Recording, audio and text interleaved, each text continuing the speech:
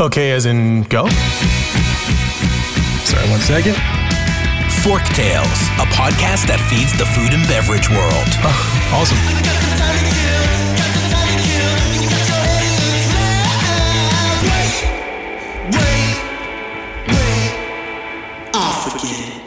Fork Tales is brought to you by Vigor, a branding and marketing agency for passion-driven, innovative restaurant, beverage, and hospitality brands. Learn more at vigorbranding.com. If you love what we're serving up, please give Fork Tales a 5-star review on your podcast service of choice. Think of it as a tip for good service.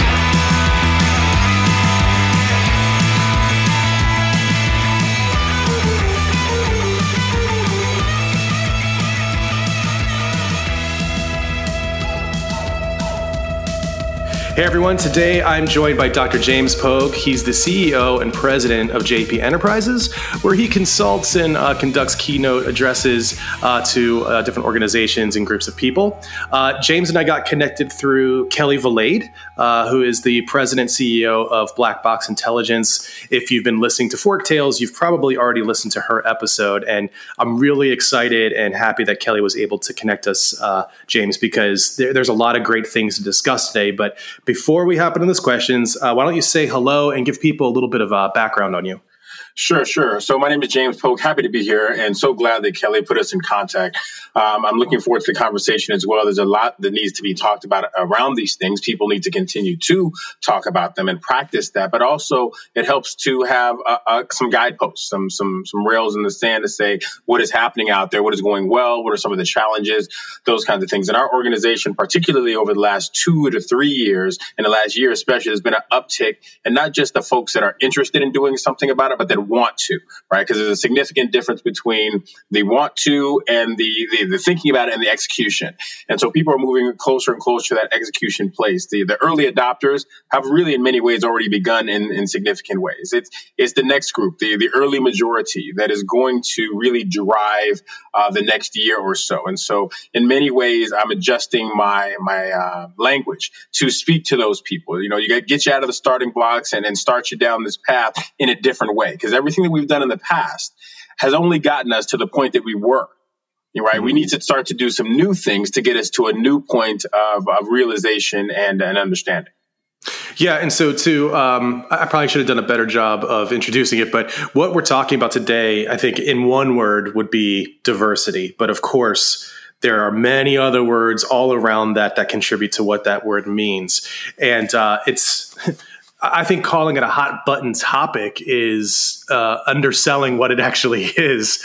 I don't see diversity as necessarily a movement or a topic. It is a consideration that I think is important for the growth and sustainability of organizations and humanity, across the globe. So when we start to say those words, though, I think what we see in the corporate world is there's a lot of apprehension and fear of like misstepping when it comes to starting to tread into this world of diversity. What are the things I'm allowed to say? What are the things I'm not allowed to say?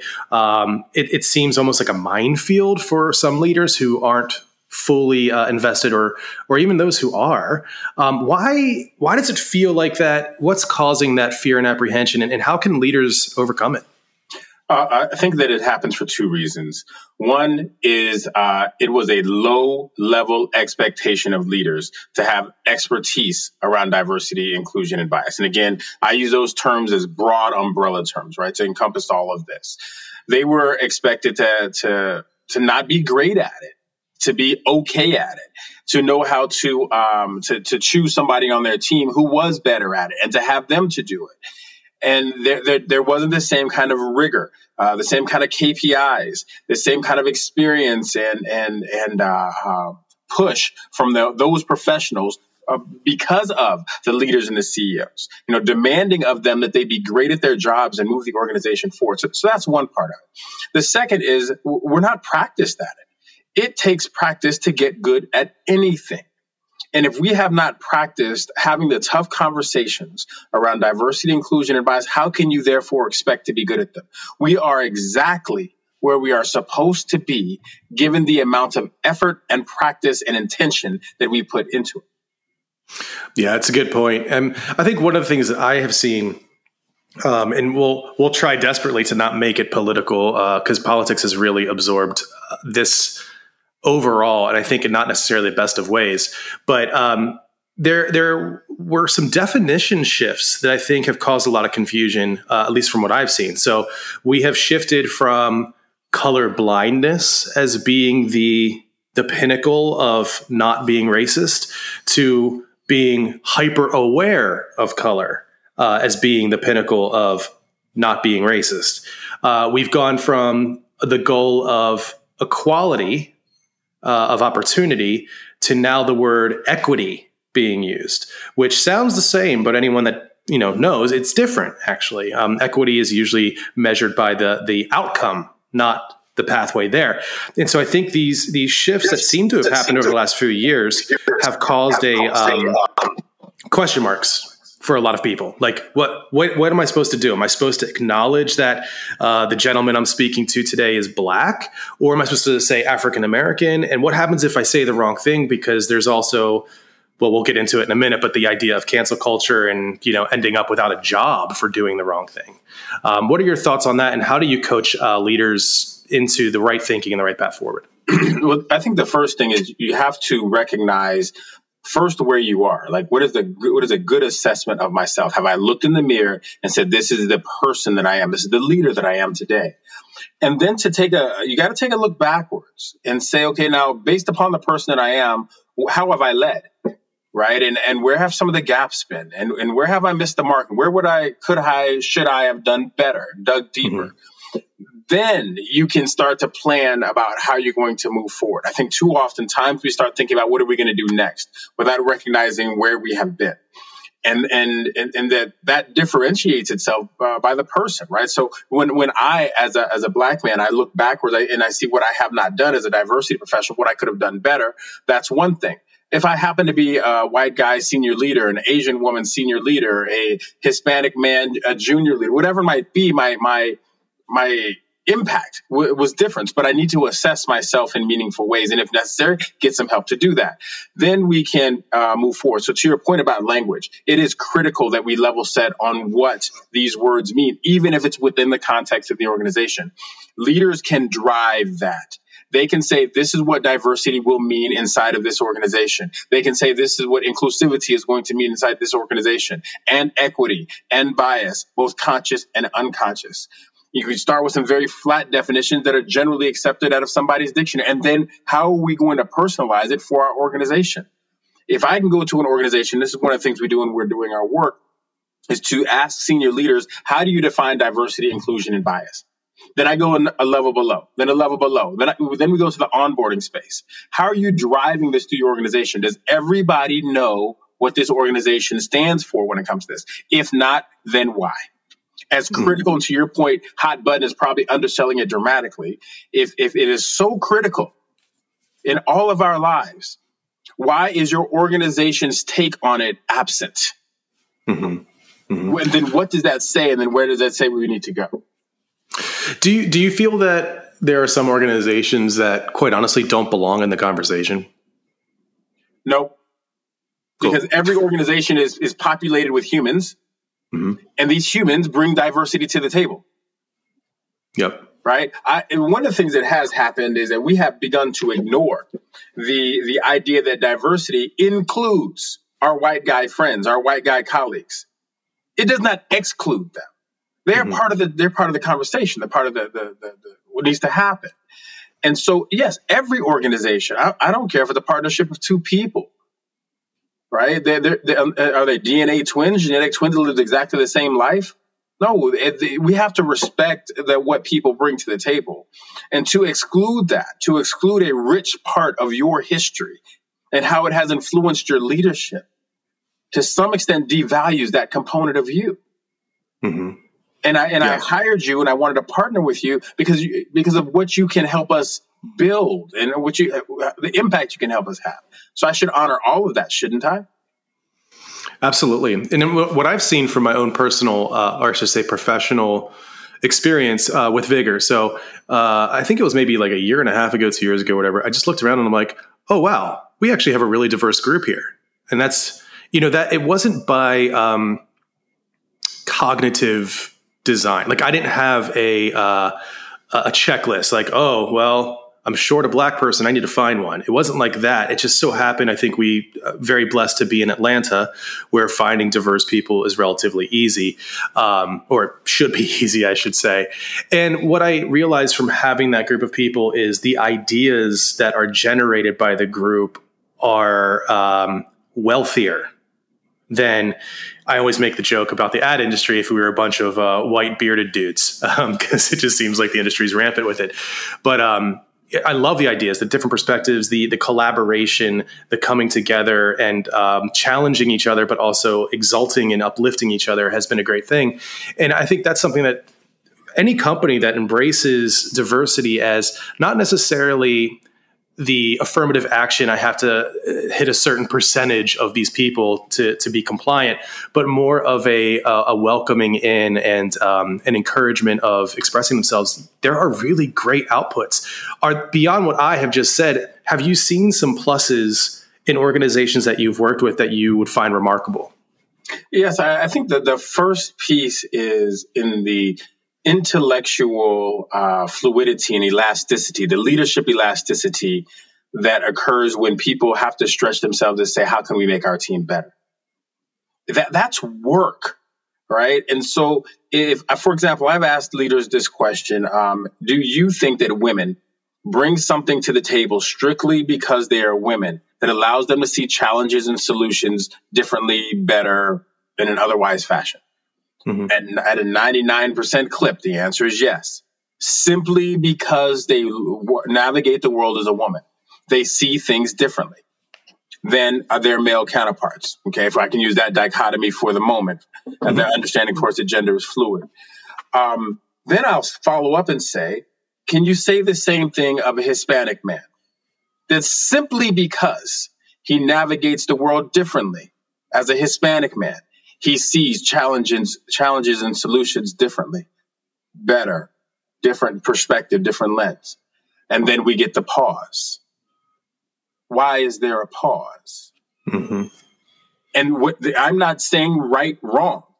Let's stay in the why is there a pause. Investigate that. Unpack that. Because in that is where the solutions lie.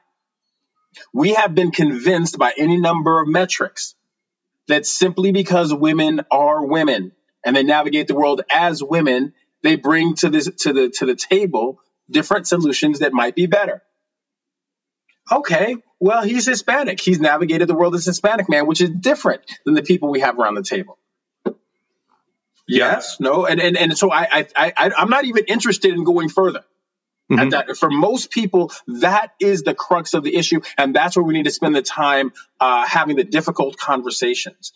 And our inability to have that conversation is what keeps us stuck in the mud. Yep, absolutely. And I think that it's a really interesting exercise with people because I can imagine that happening. But everyone, so even outside of race, we also have socioeconomic diversity as well. The way a person who was born and raised, let's say, in the worst crime-ridden, poorest part of a city or a town versus someone who has been born where money isn't really something they consider because they just have it. Those two individuals are really very, very, very different humans.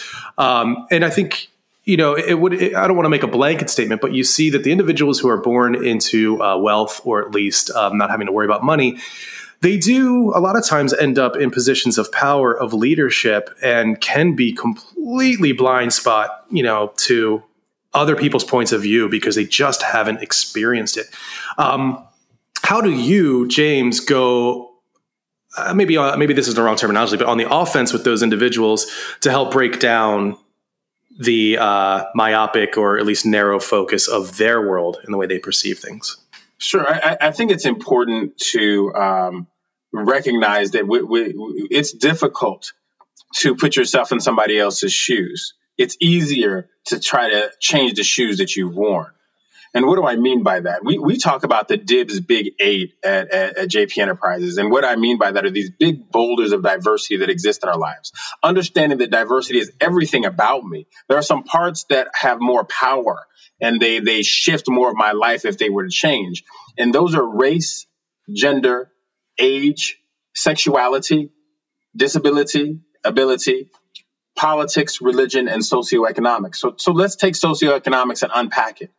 Instead of me saying, what do you think it's like for that person that lives over there? What I would tell a person is, you grew up however you grew up, with whatever your annual income was for the people that raised you. Imagine now if I were to take 3 zeros and add that to their family income, to your family income as a young person. What would change about your life? Where would you vacation? What kind of school would you go to? What kind of tutors would you have? What kind of private school, if necessary or wanted, would you go to? What kind of college would you have gone to? What languages might you speak that are different, right? How would you get from place to place? Who would your friends be? What zip code would you live in? Now, let's take whatever your actual family income is or was, and let's subtract 3 zeros when you were 12 years old. For some of us, that puts us right square into third world poverty. Mm-hmm. How would your options shift? What zip code would you live in? What schools would you have gone to? What friends might you have had or not had? What would your teachers have done or been like? What kind of resources would you have had? How would you have gotten to school? Where would you have vacationed? You see, I think it is important to put the lens on the individual. We spend a lot of time trying to critique the person across the screen or across the table, when the person we need to spend the most time with is in the mirror. And whether it's race or it's gender, we can flip that and left, right, or center. I happen to be a black guy. What if I woke up tomorrow and I happen to be a black woman? What would change about how the world sees me and how I see the world? I happen to be, quote unquote, able-bodied. What if I woke up tomorrow and one of my legs didn't work and I was in a wheelchair? What would change about how I navigate the world? Right? So all of these things have to be looked at me first, leader first, as opposed to some type of anthropological observational piece. It has to be me. There are times when it's important to be selfish. And if you're trying to grow your organization and shift your leadership, though, this is one of those times. I love that. A lot of great one-liners in there that I'm definitely going to pull out, because I hope people really let those wash over them and sink in. As a leader of my own company, there's a little bit of what I'm about to mention, but I can imagine that gets exponentially even more intense the larger the organization. And that is this current, we'll call it a buzzword, of cancel culture. And I think that is like this, evil cloaked demon in the room that everyone's like really frightened of, because we see the news headlines. We see people getting canned from their positions, even people who were traditionally, we'll say, liberal minded, like Barry Weiss, for instance, was completely ejected from, I believe, the New York Times is where she was. And she was very liberal. And so I think there's this fear of like, don't even get near it. Don't even touch it. Just ignore it. Stay away from it, because the minute you do, you're just you could be canceled like that. What are your thoughts on that? And how can a leader start to, I don't know how I want to phrase the question, but like get the group in lockstep, meaning this understanding that, guys, I may mess up. It's not coming from a place of ignorance. It's not coming from a place of malice. It's because I'm human.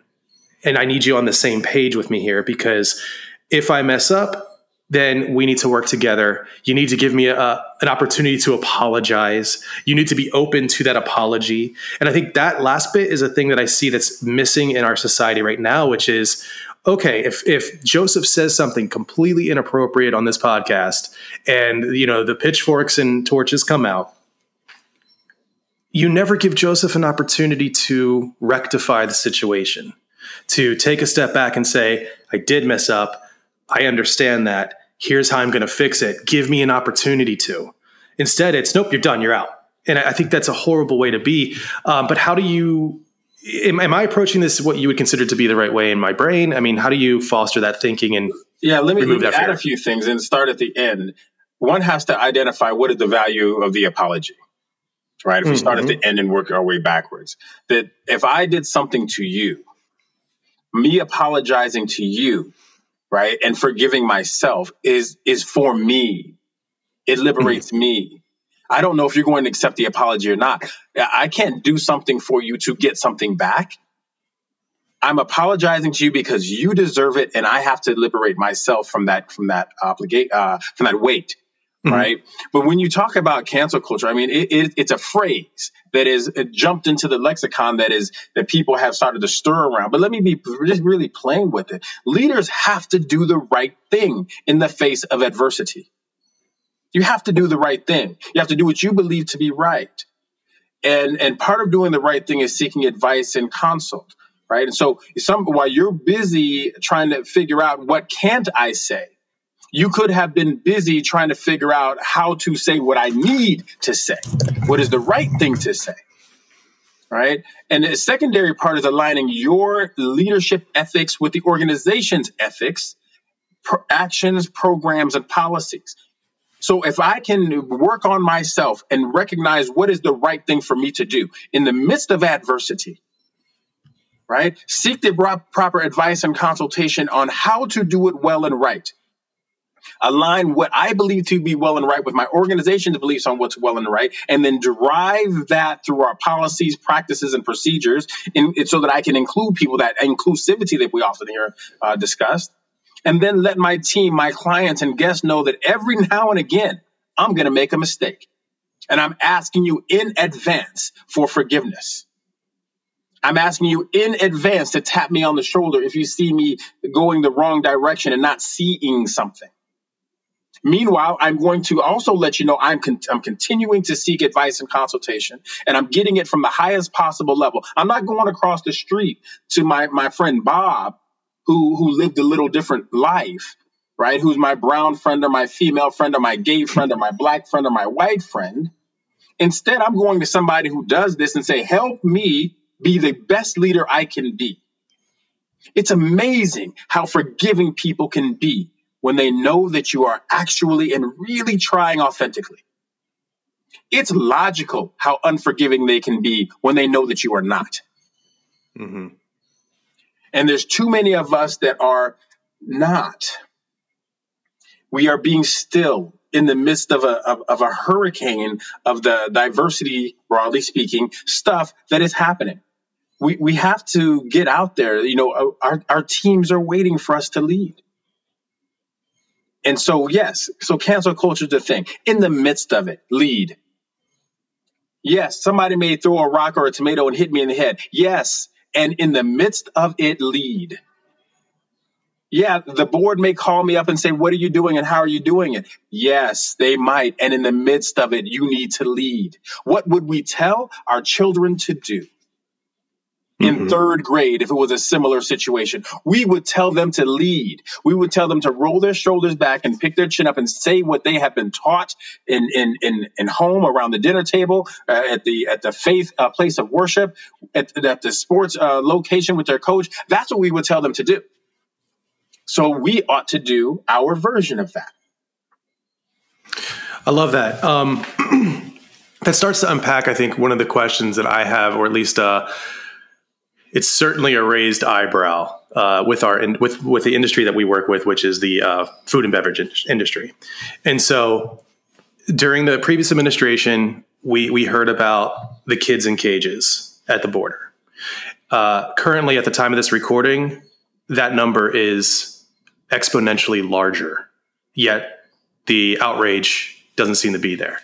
And so when we talk about immigration, I also look at an industry that has thrived off of illegal immigration in their kitchen. You know, their kitchens, which I think is great to give opportunities for those who need it. But essentially, that's creating part of the problem. And how do we switch the narrative and become beacons of a safe way to bring people into this country giving them the opportunity? And then how do we just tackle that challenge of immigration as an industry and a culture from the perspective of, let's say, restaurants? Yep. Again, I think that I go back to the mirror, that I, as a leader, need to look in the mirror and say, what do I believe to be right? Mm-hmm. What is the right thing to do? And here's the tough thing that I've had to ask myself, and I've asked clients. If I back up to, a year and a half or so ago when we first when it was thrust upon us, in the summer of 2020-ish, that how a lot of organizations were bemoaning a lot of the challenges that were happening there. And I remember a Hispanic woman asking me, said, James, I understand what's happening with the social justice movement. I'm trying to be involved and do the right things. I'm trying to lead well.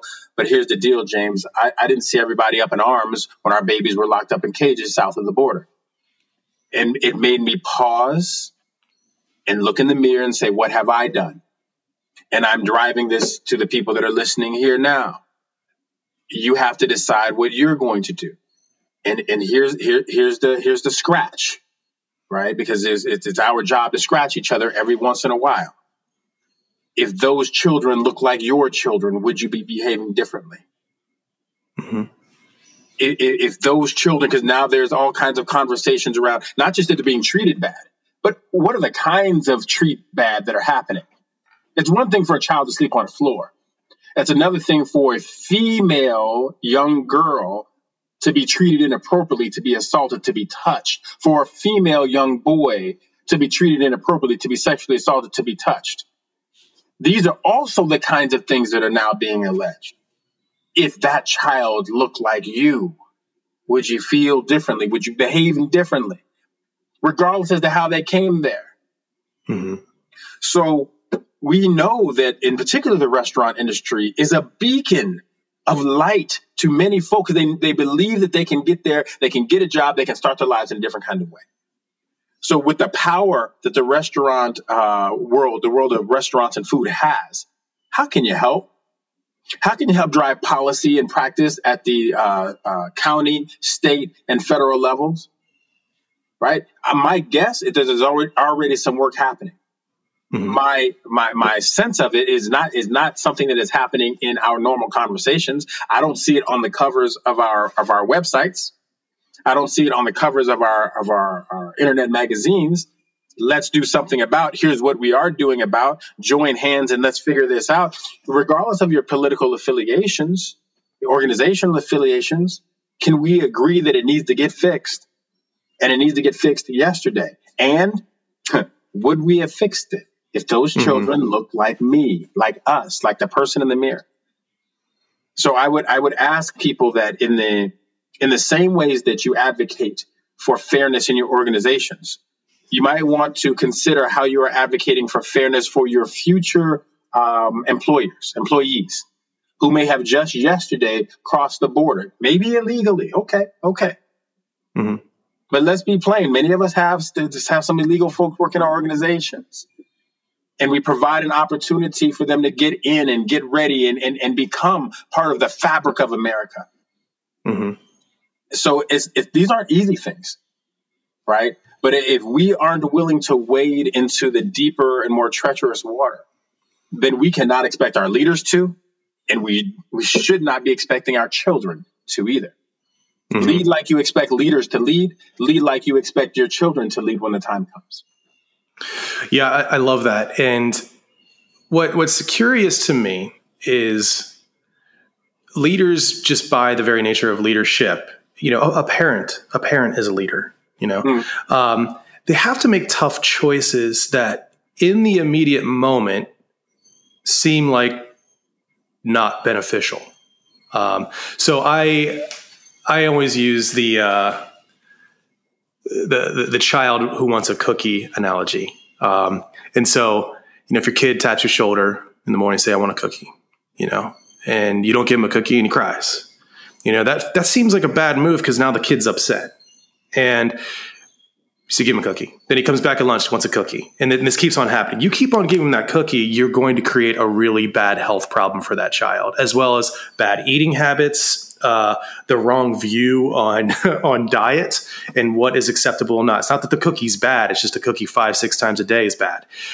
So as a leader, you have to make the tough decision to say, I can't give you that cookie right now. And here's why. You can explain, blah, blah, blah. They're still not going to be happy about it. And in that moment, that's a really tough choice because you're essentially making someone unhappy. And so how do you, or at least from your perspective, how do you unpack the need to be forward thinking, which is a hallmark of a fantastic leader, to make tough, possibly unpopular decisions today so that the health of the organization and the health of the humans in there are better tomorrow and the day after and the day after? Because that's two very different things. I had a conversation with a state senator in Pennsylvania who happened to be my landlord. Maybe not the conversation I should get into with my landlord, but we had a good political back and forth, a good conversation. He's like, well, Joe, I think about what's right. My daddy told me always do what's right. And I was like, okay, but define right. Define that for me. Because your idea of right may not be. So taking immigration, for instance, one could make the case that by providing opportunities without legal entry into the United States, you're causing more people to come here because they see a path to get in and start to make a better life. And a better life they will make compared to where they have come from. And so the right thing to do feels like not doing anything, like, yeah, come in here, I'm going to give you money, I don't care that you're illegal. But it causes a self-fulfilling prophecy where more of that happens. And there is danger with illegal immigration. You use the little girl as an example. I mean, the coyotes, as they're called, they're not good humans. They are not patron saints ushering people into a world of beauty. They're exploiting both sides of the scenario. And that to me seems very bad. And so while it may be right to offer the, let's just say, starving individual who just wants to clean dishes for enough money to make a living and send it back home, that feels right. But in the bigger, grander scheme, is it? And as a leader, like, how do you even begin to, parse that out? Because what a complicated mess, right? Sure. And here's what I think, Joseph. In the necessary conversation is the growth that needs to happen. There are not enough people having the right conversations, having the conversation at all, and listening to understand versus listening to respond. We're not trained to have conversations around things underneath the broad umbrella of diversity with depth and curiosity and patience and purpose. Because when the passion gets pushed in, some people feel persecuted. Right. And then to your point about offense versus defense, they turtle up and get defensive instead of saying, you know what you're saying is irritating me. Give me a second because I can't hear you anymore. I can't hear you. I'm full. I need 30 minutes. I'm going to go out and I'm going to take a walk, or I need 30 days. I'll come back and we'll get back to it. But I cannot hear you right now. I gotta get myself together on that. And instead, we go back and forth, and we get nowhere again. So if we want to have solution-oriented discussions, then let's make that the goal. We will come up with a solution. And we will come up with an imperfect solution that is better than the imperfect solution we have now. And we are going to work on doing that. But again, the first things we have to do is begin to describe what the challenge is. What is illegal immigration mean to you versus me? What does immigration mean to you versus me? Am I going to be honest and say that when I think, am I ready to be honest and say when I think illegal immigration, I'm speaking for James, when I think illegal immigration, I think brown people coming from a brown country in Central America or Mexico. Am I going to say that? Am I also willing to say I'm not thinking about illegal immigrants that come in through Canada or otherwise? I'm not thinking about illegal immigrants that overstay their visas. I have to be open and say that that's my starting point. Now, let's go somewhere from there. Maybe I need some education around what the policies are and what the practices are, because I've only learned policy, quote unquote, from the news station that I listen to. So I need someone to tutor me up so we can get the same language, speak the same words, have them defined, and then we can move forward. There is a hesitance to do that, right? And we have to make that the norm, that curiosity and that leadership flexibility that I mentioned previously becomes the norm. Then we can get to some solutions. That's how far we are away from real solutions. Yeah. That we can't even have a conversation because we don't have the words defined for one another. Once James defines it for James and you define it for you, then you define it for your organization and I do the same. Then you and I go to a separate table and say, this is what we've been doing. What have you been doing? How's it been working for you? And let's beat up your idea. Not you, but let's beat up your idea. And then let's do the same for mine. And let's come up with a better solution. That the distance between our ability to talk about, to define issues of diversity with the same language and then talk about them is huge right now. And then once we start to talk about them, to do so in a purpose-driven way that does not allow the passion to turn to persecution. That there's a huge distance. However, if we can make it to that next spot, that's where the exponential growth occurs. Because let's assume that the people around the table are serious leaders and they know how structures work, they know how finance works, and they know how successful organizations are built. They already know that part. We have to go backwards to the elementary understandings of language, words, and learning to talk to one another about difficult subjects. We're not good at that. Yeah. In particular, as it relates to diversity. I love what you had mentioned. It's about composure and self-awareness. And so you're right. Like if you say something, if James says something to me that triggers me, I have choices. I can fire right back. And before you know, we got ourselves a big bonfire that's out of control and not a fire department in sight. That's right. Or I can take a minute and say, I know James. I know that what he said wasn't coming from a place of malice. He doesn't hate me. I may think that what he said was, antithetical to what I think progress and growth might be, or it might be absolutely offensive. But I know that it wasn't the intent. And so if I'm that mad, I should take a deep breath and say, James, I think I need, like you said, 30 minutes, 30 days, whatever. I do want to come back. I want to continue the conversation, but I want to do it where I have a clear head and heart, because in that moment is when you say some things that are just, I don't know anybody who's proud of the things that they said when they're mad, and, love them or hate them. We just had a president who had no composure. He was unable to not fire back. It was from the heart, from the gut, say what the first thing in his mind without consideration of anything, and some people liked it. A lot of people didn't. And it showed up in the polls. But I think, having that composure is critical. And then having the apologetic acceptance is critical. Being ready to receive, not just the words, I'm sorry. Because you're right. The words I'm sorry absolve the person who's saying it. But it should be, I'm sorry. Here's what I would like to do to right the ship. What do you think I should do to right the ship? And engage them in the solution. The solution. Absolutely. There are a few times, not enough, I believe, when we make wholehearted, to use a Brene Brown term, commitments to one another that involve everything from my actions to my emotions to my humility to my passion. That's what diversity work is and can be. But there aren't a lot of times when we do that. So we don't have a lot of practice doing that. If you happen to be married, if you chose to have children and you plan those kids out, maybe that's it. Maybe your place of worship, depending on how that works in your life. Most of the time, we make commitments that are part of ourselves, not whole self commitments.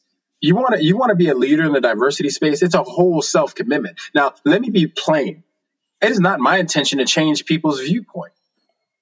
It's my intention as a professional to get you to be able to talk about your viewpoint so that I can hear what you are saying, so that your team can hear what you are saying, right? And understand better how it is that you lead.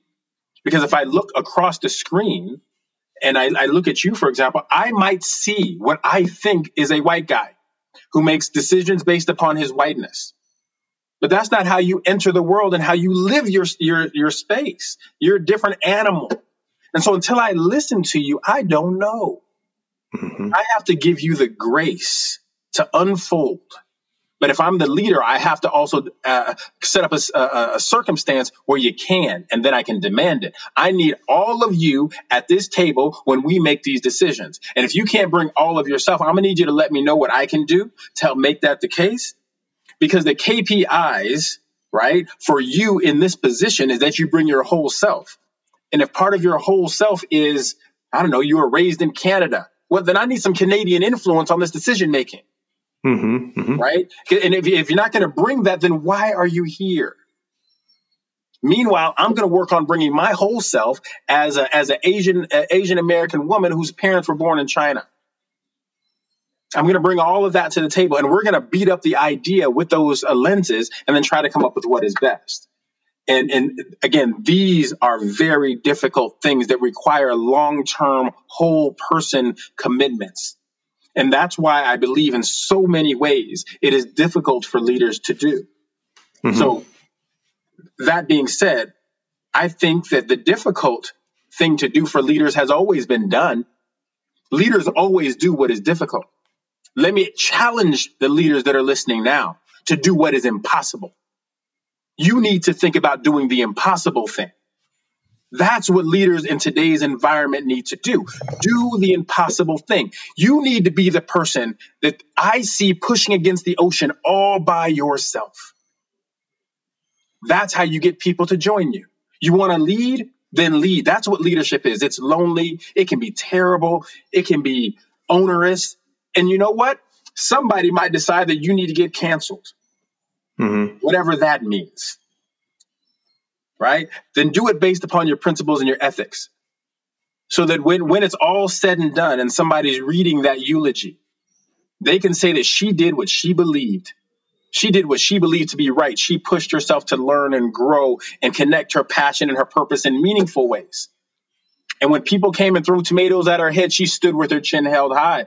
She did what she believed to be right and surrounded herself with smart people to help her push towards, in this case, issues of diversity, inclusion, and bias.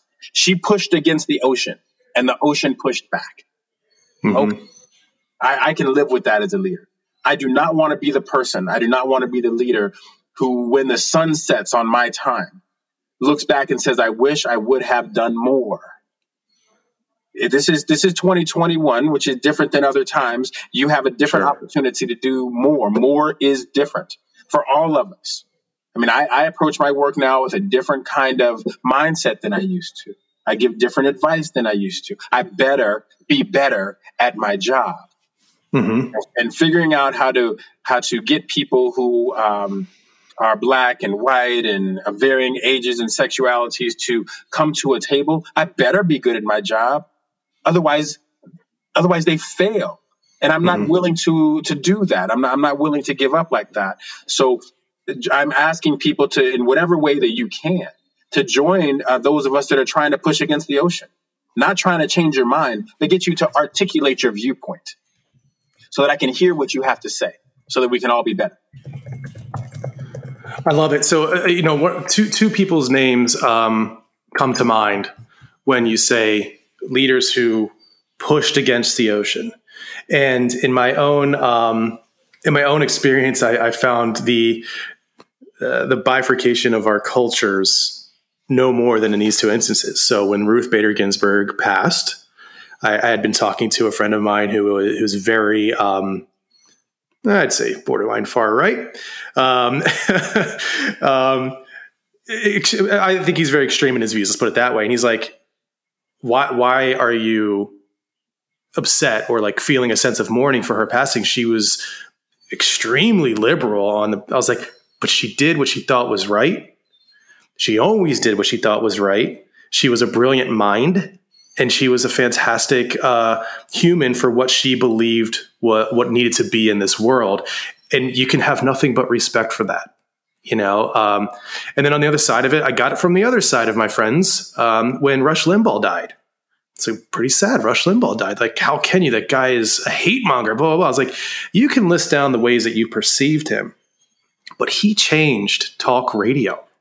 He changed it. He brought something completely new to this world, merging entertainment and political discussion and discourse.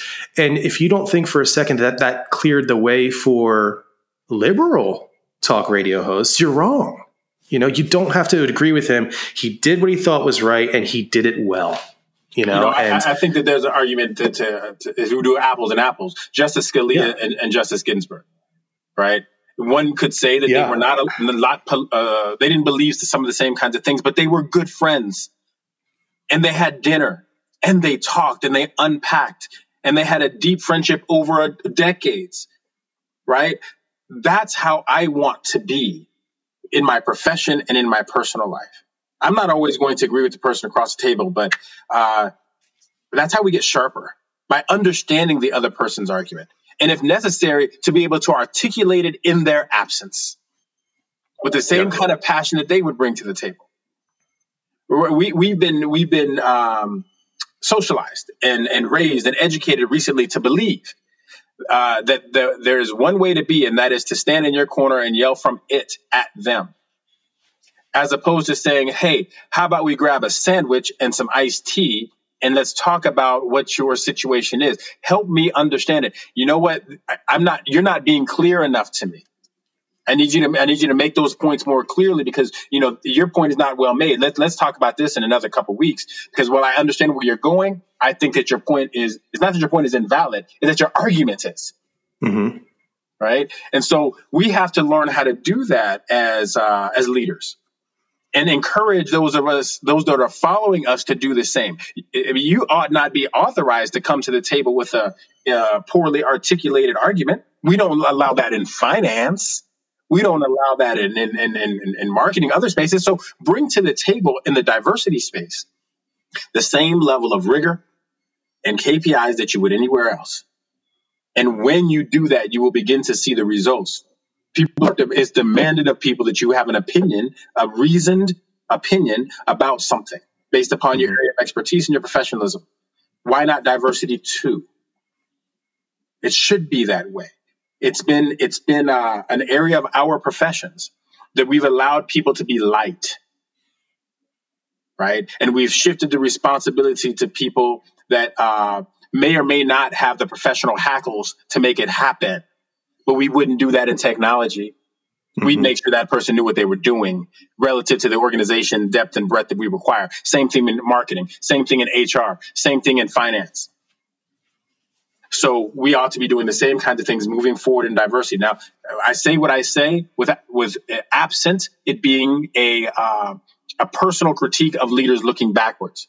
It's just a recognition of what actually happened. We would hire chief diversity officers or director of diversity without them having the requisite experience of their peers. You wouldn't hire a chief technology officer that shifted over from marketing after 2 or 3 years, 4 years, and say, just lead this for us. No, you go get somebody who's been doing this for a while and has shown some significant success. So I think we need to, that's one of the many things that I advise clients to do moving forward. To take a look at this area in your organization and treat it with a certain level of rigor. Yeah, I love that. So believe it or not, we're about 47 minutes into this. I think we could talk the rest of the day. It's a big topic after all, and there's a lot to say. And magically, I think we've gone this entire episode without saying the magic word, which is posted behind you. And that's Akmatbi no Fral. Or wait, it's uncomfortable. Yeah. And I think that is a fantastic word. Can you tell me about uncomfortable and what that means? Sure. We use as a tagline at JP, being the right kind of uncomfortable, helping people to be that.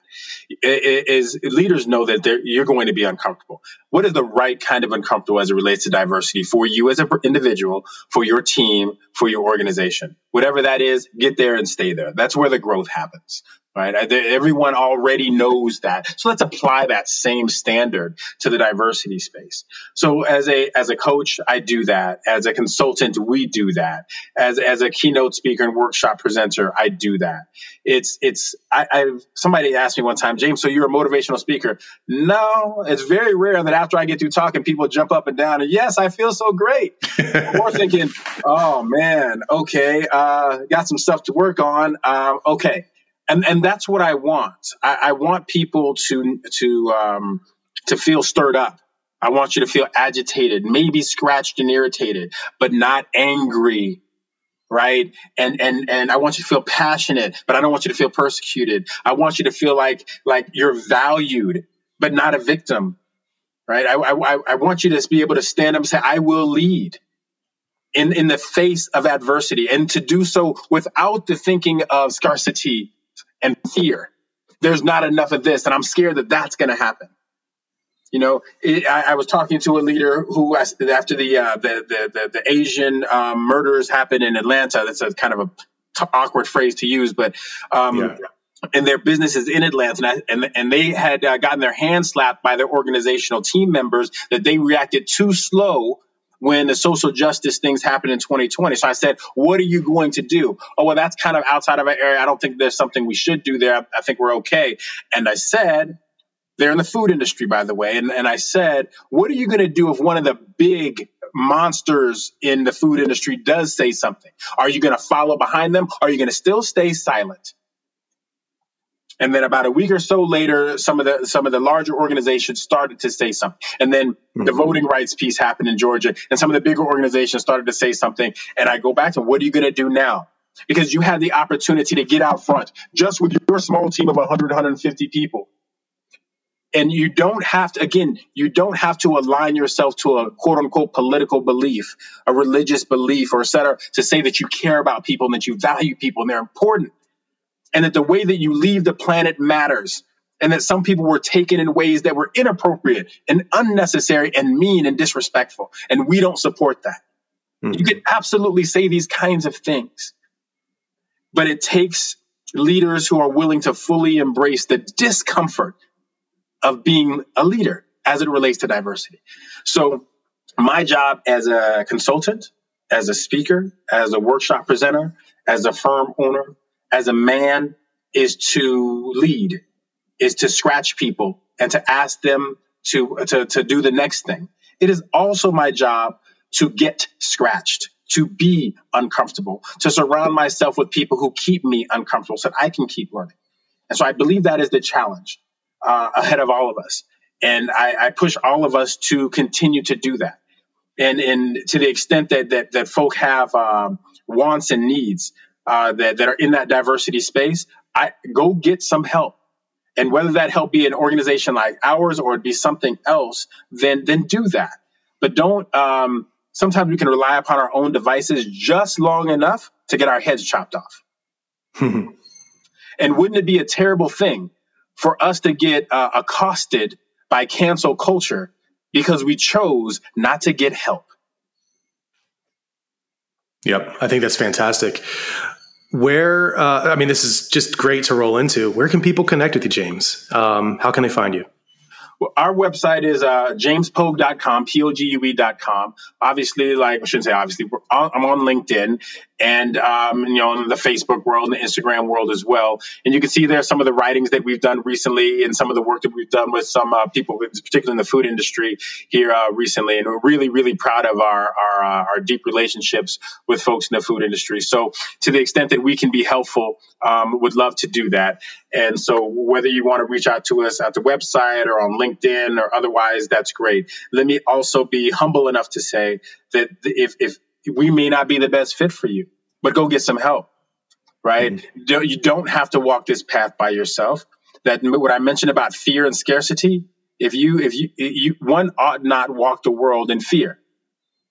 And you can be tentative and you can be, I'm not certain, but that's what people like me are here for, to help bolster you up, to be your training wheels until you can walk alone and be a little stronger. In a lot of ways, I'm a personal trainer. I'm a diversity personal trainer, me and my team. And so we can come in and take a snapshot of your organization and give you some strategic recommendations. We can absolutely do that. We can build content and programs and help you shift your policies and practices to be more aligned to what you believe is your personal ethic and your organizational ethic around diversity, inclusion, and bias. And if necessary, we can come and I can come and give a great talk or do a panel discussion, something like that about it. But make the moves and move forward. This is not a time for people to stand still. It's a time for leaders, and it's a time for leaders to stand up. I love it. I couldn't have said it better myself. Definitely reach out to James. Definitely connect with him. This won't be the last conversation because this is a journey. I think you said that early on. It's a journey. It's togetherness, and so long as we continue together and we have good discussions that are sometimes uncomfortable, sometimes wonderful, but always pushing us as a group and as a culture ahead, we're going to be in a good space. It's when people shut up. That's when it's really bad. And so I would love to have more conversations like this. In the meantime, again, follow James. And James, thank you so much for your time and all of your insights and your heart and your passion. I think this has been a brilliant conversation. Absolutely. Glad to be here. Glad to do it. Cool.